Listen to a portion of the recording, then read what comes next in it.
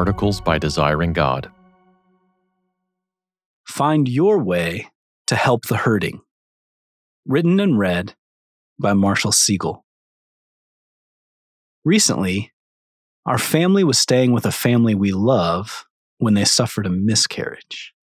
The wife had just finished her first trimester. The baby would have been number 6 for them, their second son. A boy they all loved deeply without meeting him. The family wept for hours. Now, I could say more about the quiet and common pain of miscarriage. My wife and I suffered one early in our marriage. Or about what I learned about grief as I watched this family lose this baby together as a family. But one of the things that struck me most was how the church showed up and loved them in their loss. Because we happened to be staying with them that week, we saw more than most would ever get to see. The ears were the first to come, leaning in and listening well. But the feet weren't far behind, arriving early and ready to run errands. Then came the hands, carrying flowers and Starbucks drinks and donuts for the kids. And with them, the arms that wrapped themselves tight around the family and wouldn't let go. The noses followed with some of their favorite meals.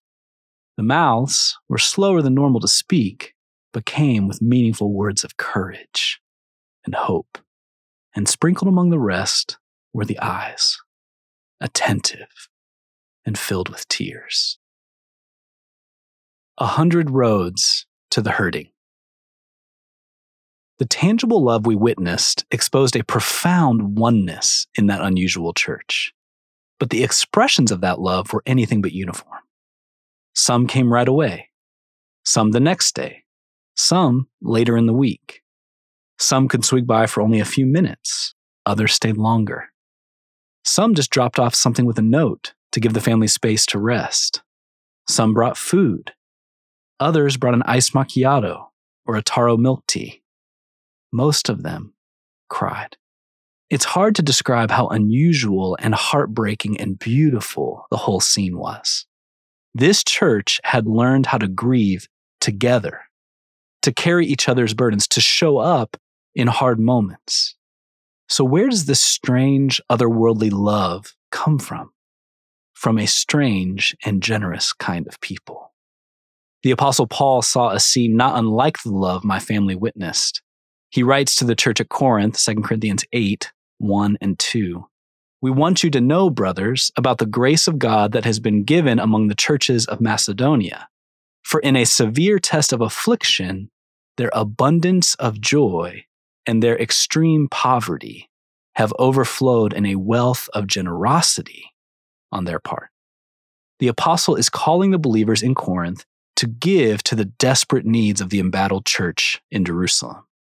He's asking them to find their way to move toward the hurting, even if, in this case, the hurting are 800 miles away. To help inspire their generosity, he shows them just how much God can do when a church leans into suffering. Unlikely help and generosity. The churches in Macedonia were not doing well by worldly standards. They were afflicted themselves, bearing the pain and weight of their own hardships. And not just normal affliction, Paul says, but severe affliction, the kind that cuts deeper, spreads further, and lasts longer. And in the midst of this awful affliction, making their valley even scarier and more upsetting, they were running out of money. Again, this wasn't typical poverty. It was extreme poverty. Some of them perhaps putting hungry kids to bed, their hollow eyes searching for hope that tomorrow might be different. Can you hear their parents pleading through tears and stomach aches? Lord, give us this day our daily bread. Yet, in the storms of affliction and the shadows of scarcity, we find an outstretched hand, a bright and warm light beating back the darkness, a wealth of generosity. And behind that outstretched hand, an even more surprising smile, an impossible smile, really. An abundant joy. With God, a people without any earthly wealth had found a way to be wealthy toward others. A people burdened with their own needs found more than enough to meet someone else's. If even the severely afflicted and seriously needy could move toward the suffering, how about the lightly afflicted and the rarely hungry? How might we find and experience what stirred up such unlikely help and generosity? Before holding out our hand, we first lift up our eyes to God. Godward otherness. The kind of people who are ready to move towards suffering when it comes, even in affliction, even in poverty, even when everyone would understand if they focused on themselves, are the kind of people who are always moving toward God. Paul continues, they gave according to their means, as I can testify, and beyond their means, of their own accord, begging us earnestly for the favor of taking part in the relief of the saints. And this not as we expected, but they gave themselves first to the Lord, and then by the will of God to us.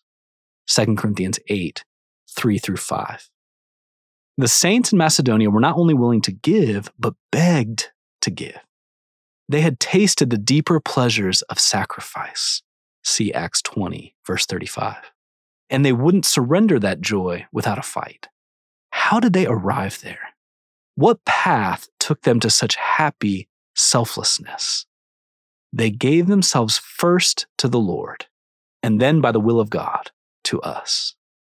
They gave beyond their means. They gave far more than anyone expected because they had given themselves to God. They had not set their hope on the possibility of better, more comfortable circumstances. They weren't tempted by the uncertainty of riches. No, they had set their hearts on God. And a heart set on God learns to define words like wealth, poverty, risk, sacrifice, and security differently.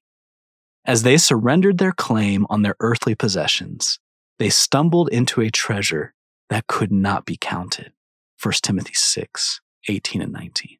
An unusually generous life will always be an unusually Godward one. Marriage of abundance and need. Faithful Christianity, however, is never merely God or people, but God then people. They gave themselves first to the Lord and then, by the will of God, to us. The sweetness of enjoying God drove the Macedonians to bravely step into the sorrows and loss around them. In this case, in the church at Jerusalem. Some of us need to be reminded to begin with God. Others need to be exhorted to regularly, tangibly emerge from communion with God and meet some real need. Notice how God allows abundance and need to dance in the church, 2 Corinthians 8, 13-15. I do not mean that others should be eased and you burdened, but that as a matter of fairness, your abundance at the present time should supply their need, so that their abundance may supply your need, that there may be fairness. As it is written, whoever gathered much had nothing left over, and whoever gathered little had no lack. In any given church, in your church, God has married real abundance and real need. Just like the needs, the abundance comes in various kinds, at various times, to various people. In some seasons, you'll be especially needy, and in others, especially supplied. You'll be needy in ways others aren't, and rich in ways others lack. And this marriage is a shadow of an even greater love, when the God of infinite abundance took on need to make us truly wealthy. 2 Corinthians 8, 9. You know the grace of our Lord Jesus Christ, that though he was rich, yet for your sake he became poor, so that you by his poverty might become rich. Love in the local church, Paul says, should look a lot like the manna that sustained God's people in the wilderness. Except instead of sending it from the clouds, God now delivers and provides through the body of Christ, the local church, more specifically, through you and me. In every good work. The kind of generosity Paul has in mind isn't only financial. In fact, most generosity in the church isn't financial. It's costly, for sure, but often not in dollars and cents. Listen to the apostle summarize his burden for the church, chapter 9, verses 6 through 8. The point is this: whoever sows sparingly will also reap sparingly, and whoever sows bountifully will also reap bountifully.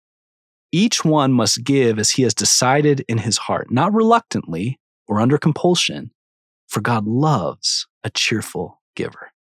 And God is able to make all grace abound to you, so that having all sufficiency in all things at all times, you may abound in every good work. In every good work.